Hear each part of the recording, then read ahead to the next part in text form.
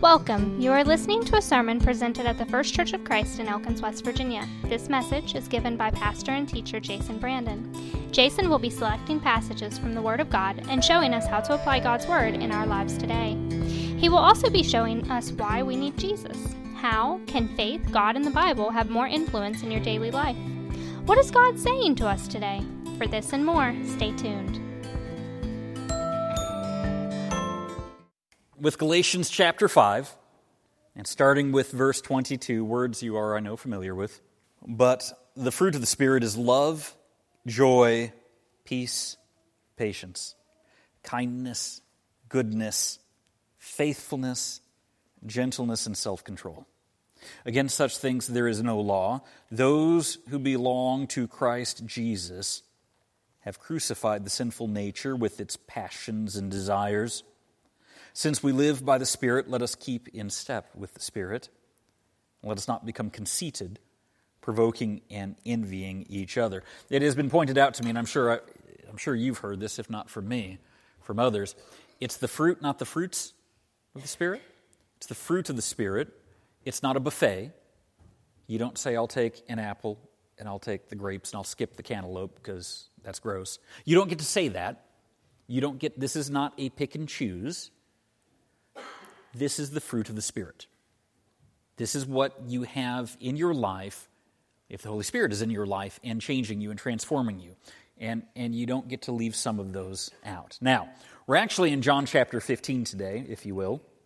We've been looking at God's love shown to us throughout the book of John. Definitely the gospel that emphasizes that subject. We've been looking at how that love unites us as a church. But that discussion only goes so far until we hit something that may divide us. It is either academic, and it's just head discussion, just stuff to bandy about, or it changes us. It calls us, the love of God calls us to follow God. And we've said before, following is not an academic exercise. Something that you do. At some point, the discussion of following God you have to have a conversation of obedience, or it's just academic. And frankly, I think the problem of the church of the 21st century is there's a whale of a lot of academic Christians out there, everywhere, that for them, Christianity is like a philosophy, but not a lifestyle, not a like philosophy, like economics. There's Keynesian economics, and there's all these other philosophy like Rene Descartes, Cartesian worldview, and there's all Plato and Socrates and Aristotle and Hippocrates, and I don't know. I'm starting making up names with E's on the end of it. And there's all these. People talk about. I don't really know the difference between Plato and Aristotle. Sorry, I'm read, but I'm not that well read, and I know that these guys existed, But does Socrates and Plato and Aristotle, do those guys make a difference in how I live my life? And the answer is not really. I might accidentally think that one is right more than the other, but not because I read them and went, oh, this guy's right and this guy's wrong. No, the difference is that I'm already doing what I'm going to do. And then when I read these three guys, I might figure out I think I like this guy more than the other two because I'm already doing this. Our faith needs to change us, or it's just academic. And so with that said, John chapter 15. Jesus says, I am the true vine, and my Father is the gardener. He cuts off every branch in me that bears no fruit, while every branch that does bear fruit he prunes, so that it will be even more fruitful. You are already clean because of the word I've spoken to you. Remain in me, and I will remain in you.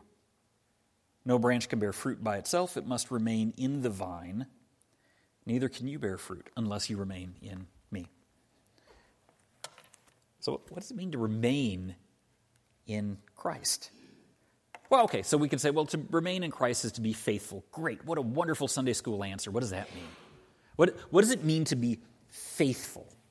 Practically speaking, what does it mean to remain in Christ? To believe in God? To believe that Jesus is the Son of God? No. Demons believe that. James chapter 2 is very clear on that. Satan believes that Jesus is the Son of God. He's not saved. So it's got to be more than believing in Jesus as the Son of God. So if it's not belief, what does it mean? It's a covenant relationship. Now, a covenant is a special kind of a relationship, okay? Love, God's love for us is unconditional. But a covenant relationship has conditions. The benefits of the love are conditional. So, the biggest example is marriage. Marriage is a covenant relationship. There are terms to marriage, right? Fidelity, affection, protection. If one side does not uphold the covenant, well, they're probably heading for a divorce. No marriage should put up with everything. Relations have limits. That's the covenant. That's the contract. We're not talking, for better, for worse, for richer, for poor. We're not talking about money. We're not talking about sickness. We're talking about is once I married Pamela, there was no more dating other women. There hadn't been for many years while we were dating. But that very much is the case. There's no dating other women. There's no, I try, the women in the church who've met with me, prefer to meet at Tip Top or meet with, if there's women, meet at a Del Monte or something like that. And I asked the elders, I'd like a window on my door because it helps keep me accountable. Now, I'm pretty sure that as messy as I've been lately when I got sick, they regret that dramatically, and I apologize for that because now everybody sees the mess in my office. But it helps keep me accountable for that accountability because a covenant relationship has terms. And I want to stay within those boundaries. And so you're going to say, Jason, are you saying that God's love has limits? No, not his love. But the covenant has his covenant has boundaries. Break the covenant, and you risk breaking the covenant relationship. Just like a marriage. God's love is unconditional. But his salvation is conditional, and a lot of people misunderstand that in a day of cheap grace. A lot of people want to ascribe to God unconditional salvation. That's just not even remotely biblical. Wishful thinking. The only people that truly believe that are the Unitarian Universalists who believe that nobody's going to hell and everybody's going to go to heaven because God is just that much loving. And in doing that, you take away completely God's holiness. He is loving and he is holy. Loving, he wants everybody to go to heaven. Holy, you have to be set apart to him. You have to do things his way or you're not going to heaven. That's what a covenant relationship is. And people misunderstand that. What I just read, is that branches that bear no fruit get cut off. There are terms to our relationship. We have a call to remain in Christ. We need to become Christ-like. It's not an option. If we're not, Jesus says we will be cut off. Church attendance is not a relationship. Tithing is not a relationship. I think they help, but that would be like saying, well, my wife should really appreciate me because after work I go home and I buy groceries. That's all the relationship needs, right? I pay for the groceries, there's my tithing, and I go home after work. That's a successful relationship, right? No, that's not loving. Marriage is about more than coming home and paying for the groceries. And a relationship with God is more than attendance, putting money in the offering plate. They help. There'd be a problem if I didn't come home. There'd be a problem if I didn't provide for my family. But that's not the conclusion. That's just a basic starting point. They encourage true growth. To remain in a relationship with Christ is to daily strive to be like Christ. That's a condition of my salvation, that I remain in Christ, which is not church attendance. or thinking that there is a Jesus. We have a call to remain in Christ. Let's keep reading. What else does Jesus say? I am the vine, you are the branches. If a man remains in me and I in him, he will bear much fruit. Apart from me, you can do nothing. If anyone does not remain in me, he is like a branch that is thrown away and withers. Such branches are picked up, thrown into the fire, and burned. If you remain in me, and my words remain in you, ask whatever you wish, and it will be given you. This is to my Father's glory, that you bear much fruit, showing yourselves to be my disciples. We have a call to remain in his word. Honestly, universalism, the idea that everybody's going to go to heaven, makes no sense based upon what the Bible says, right? But the other thing that makes no sense based upon what the Bible says is once saved, always saved. Because why are we talking about remaining in Christ if you can't leave? But Jesus is very clear. You need to remain in Jesus or you're going to get thrown in the fire. And I think that's a pretty blunt analogy. What does it mean to be obedient to Christ? It means, to use our imagery that Jesus is using, that his words take root and grow in us. His teachings must live in us. If they're not there, we're like branches cut off and cast into the fire. We must be faithful to the words of Christ. This is what it means to be a Christian. We can't read the Bible, see the way of Jesus, and then say, knowing that this is what God wants from me, I'm going to do something different. Now, some people try to get around that by saying, well, then I won't read the Bible. Ignorance is bliss. Not in this case. We don't get that as an excuse. If the only time that you crack your Bible is on a Sunday, and some don't even do that, but that's one we put them on the screen so that there's no excuse not to see them. If the only time we crack our Bible is on a Sunday, then we're going to struggle to get to know the words of Jesus, and then we're going to struggle to follow the words of Jesus. When I was in high school in Salem, Illinois, my best friend, Alan, his parents had been missionaries in Africa. And I loved his parents, Mac and Joyce. And in the summers, I think I was probably at their house more than I was my parents. Eventually, I had a key.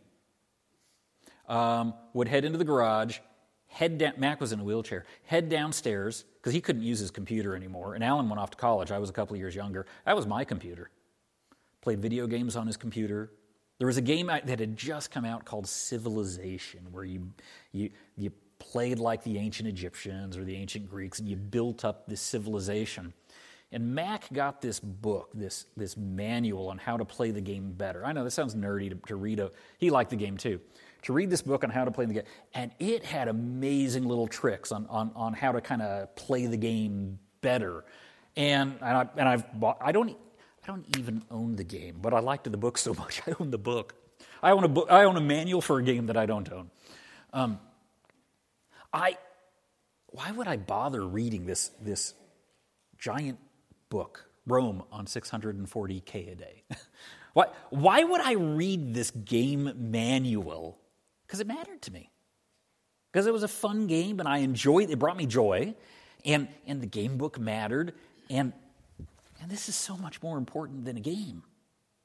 Why wouldn't I take this seriously and put some time into it? His word needs to dwell in me. How can I be guided by his word if I never consult it? We must grow in spirituality. Growing in numbers is good, but if the numbers of the church increase, that doesn't make you a better person or closer to God. Even if the church's numbers are growing, you as an individual need to grow closer to God. We cannot be consumer Christians, and we'll put that in air quotes.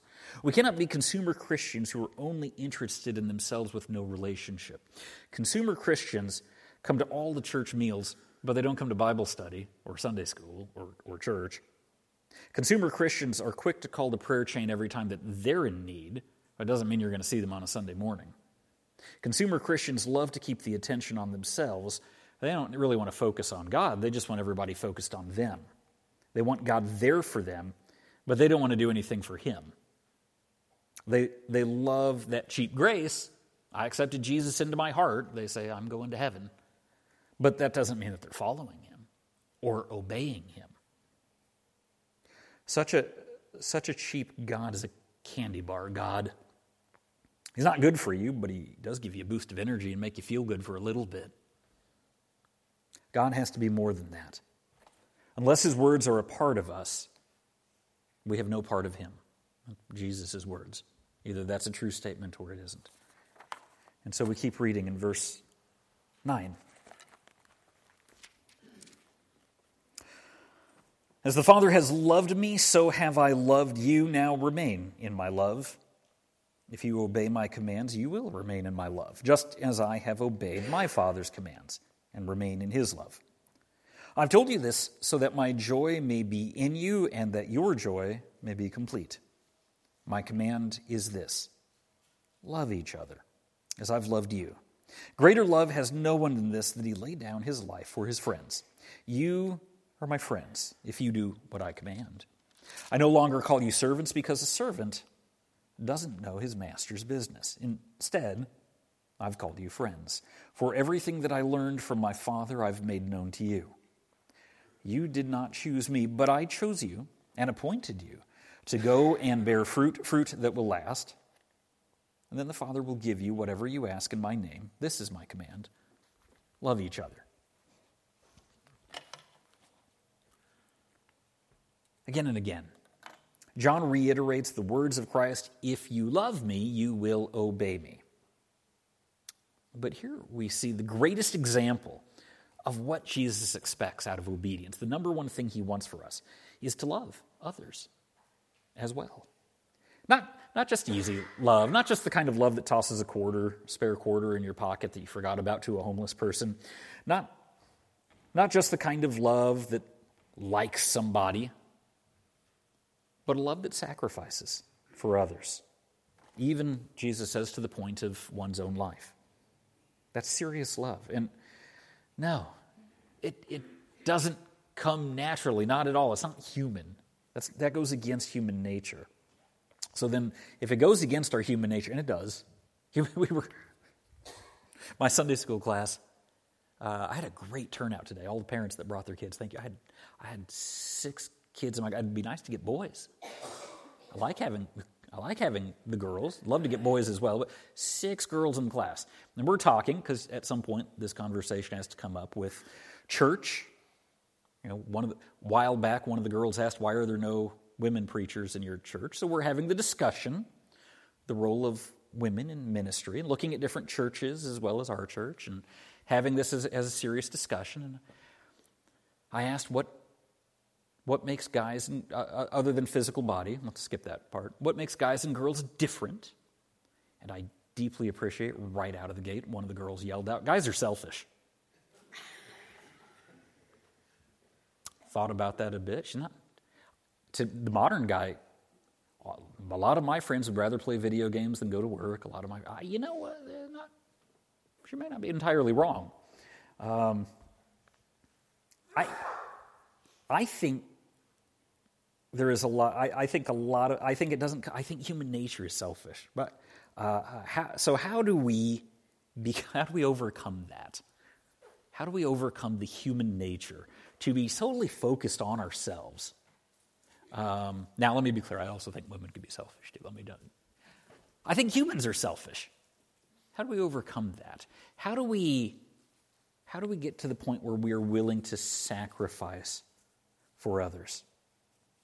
How are we that we are transformed by the word of Christ as we dig deeper and take this to heart. By take this to heart, I mean try to follow it, not just read it academically like Socrates or Plato, but as we actually dig into it and say, this is what it says, I'm going to try this, we will become more Christ-like. But here's the best bit. Jesus doesn't say, do this and I will love you. He already loves us anyway. Even when we don't do this, he loves us unconditionally. What he says is that if we love him, bit by bit, this is what we will turn into as we follow the Holy Spirit The Spirit will transform us. The church must show the love of God, not because that earns us salvation, but because quite simply we're not the church if we're not showing love, because that's the definition of the church. It doesn't earn us salvation, it's what it means to be saved. We dare not put the cart before the horse. Salvation is useless if I remain broken. We get a lot of requests for, these are tough times. We get a lot of people that call the church and request for money. That happens. And then one of the questions that I ask that offends a lot of people is I start to ask some details because not my first rodeo. And I learned this from my previous church. There was a young man that came to the church and he was in financial need, and the elder said, "We'd like to sit down with you and talk with you about your budget." And he was willing to do that, and we sat down with this young man, and we figured out what his expenses were and what his, how much he made, and we said, "You're going to need help every single month. Your expenses exceed your income. Any help that we give you is really temporary. What you need is a lifestyle change," which is when he told us to mind our own business. And so we didn't help him because what he needed was not money, right? What he needed was a solution to his financial problems. His expenses needed to be less than his income. And I would say that 4 out of 5 people, when they call the church and ask for some help, do not like the direction of my questions. Because I've had the same people come week after week after week, sometimes to the door. They get into a habit asking for help. And what they want is cheap grace. What they want is just give me some money and I'll ask this church for money next week. And I'm not saying that there aren't legitimate needs. And I'm not saying that there aren't people that have real needs. But that, you know the proverb, give a man a fish, he'll eat for a day. Teach a man to fish, he'll eat for life. On a spiritual level, salvation is useless if I remain broken. What good is salvation if I'm still the horrible person I was before God saved me? I want to live anew. I want to be saved from being me. That's what I'm being saved from being a sinful person. Bringing sinful me, broken, ugly, sinful, selfish me up to heaven just ruins it for everybody else. I want to be transformed. I want to be Christ-like. That's what the call is. I cannot be saved and be mean and spiteful and petty, because that's not what salvation is. I need to be saved from my nature. I need a new nature. I need to be Christ-like. That's why I need to be loving, first and foremost. First thing Jesus says, obey me. Let's start with be a loving person. Because being loving is a sign that I'm being transformed. All right, I want to all but finish up the chapter here. Verse 18, if the world hates you, keep in mind that it hated me first. If you belonged to the world, it would love you as its own. As it is, you do not belong to the world, but I have chosen you out of the world, and that's why the world hates you. Remember the words I spoke to you, no servant is greater than his master. If they persecuted me, they will persecute you also. A lot of people think they can dodge that. If they obeyed my teaching, they will obey yours also. They will treat you this way because of my name, for they do not know the one who sent me. If I had not come and spoken to them, they would not be guilty of sin. Now, however, they have no excuse for their sin. He who hates me hates my Father as well. If I had not done among them what no one else did, they would not be guilty of sin. But now they have seen these miracles, and yet they have hated both me and my Father. But this is to fulfill what is written in their law. They hated me without reason. We are called to remain in holiness. So I had a friend back when I was dating Pamela. I had a friend. Her name is Terry. She's still my friend.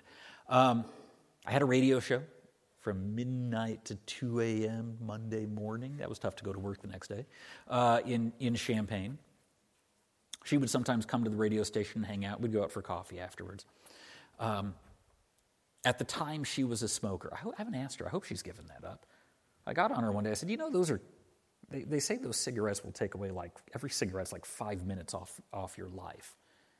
And her snarky reply was, yeah, but those are the 5 minutes in the nursing home that I don't want. It's a snarky reply, but it doesn't work that way, right? It doesn't work that way. We know that smoking, not only may it shorten your life, you risk a terrible risk of lung cancer, COPD, emphysema, all these terrible things. If you smoke, you should really, really, really try to quit. It's just not healthy. And it doesn't just take off 5 minutes per cigarette from a nursing home. It's not how that works. I think at the end of the day, the problem is that so many Christians want their cake and to eat it too, which never made sense until somebody I can't both have it and eat it. I can't save it. If I eat it now, I don't have it. I don't know why, but that took me forever to figure out what that phrase meant. Don't you eat a cake that you have? Otherwise, it's stolen. No, that's not what it means. People want to be saved, but only when they've exhausted what this world has to offer. Jesus says that he has pulled us from this world, and a lot of people don't want to be rescued from this world. They're still having fun. It's not until they have lived their lives the way they want that Christ can have those leftover 5 minutes in the nursing home that they don't want anymore. That's what a lot of the world thinks. The bits of our lives that we don't want, people resent the call to holiness now, while I'm healthy and while I'm fit and when I could be doing other things. And this is an epidemic. And it's an epidemic, let me say, in our churches. What do we do when the church doesn't even live up to the basics of the church? I remember, so my previous church, we had a guy named Claude. And Claude, when he retired from being elder and said to the gang, I don't think I can be an elder anymore, and we sat down to do the math on how long he'd been an elder. It was 60 years, which is a really long time. Really long time. And when the other elders told me that, I said, how old was he when he became an elder? And there were a few people in church even older than Claude, and they said, he became an elder at about 25. And I said, was he ready? They said, he was very ready. He'd been teaching Sunday school since he was 15. He knew the Bible better than almost anybody in the church at that age. People came to him for advice. They looked to him for leadership. He was a fantastic young man. He served as an elder till he was 85. And then that led to a discussion. Why don't we see that anymore? Because I knew other churches that had men who had been elders since their late 20s, 30s.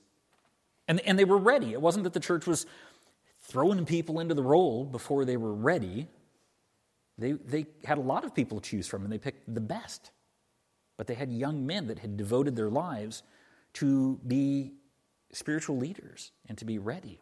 And so then that led to a discussion, not just why doesn't the church at large have men that are qualified, young men qualified to be elders. The discussion moved towards, why don't we have anybody in our church qualified? Why is it that the batch that we had at that time is the only ones we have? I made the joke that the elders were just horrified. I thought I was joking. I said, because we would drive to church events at different churches together. And I made the joke once. I said, if we get into a car wreck, there's no elders at our church. And there's nobody qualified. And I didn't mean that to be but they were horrified.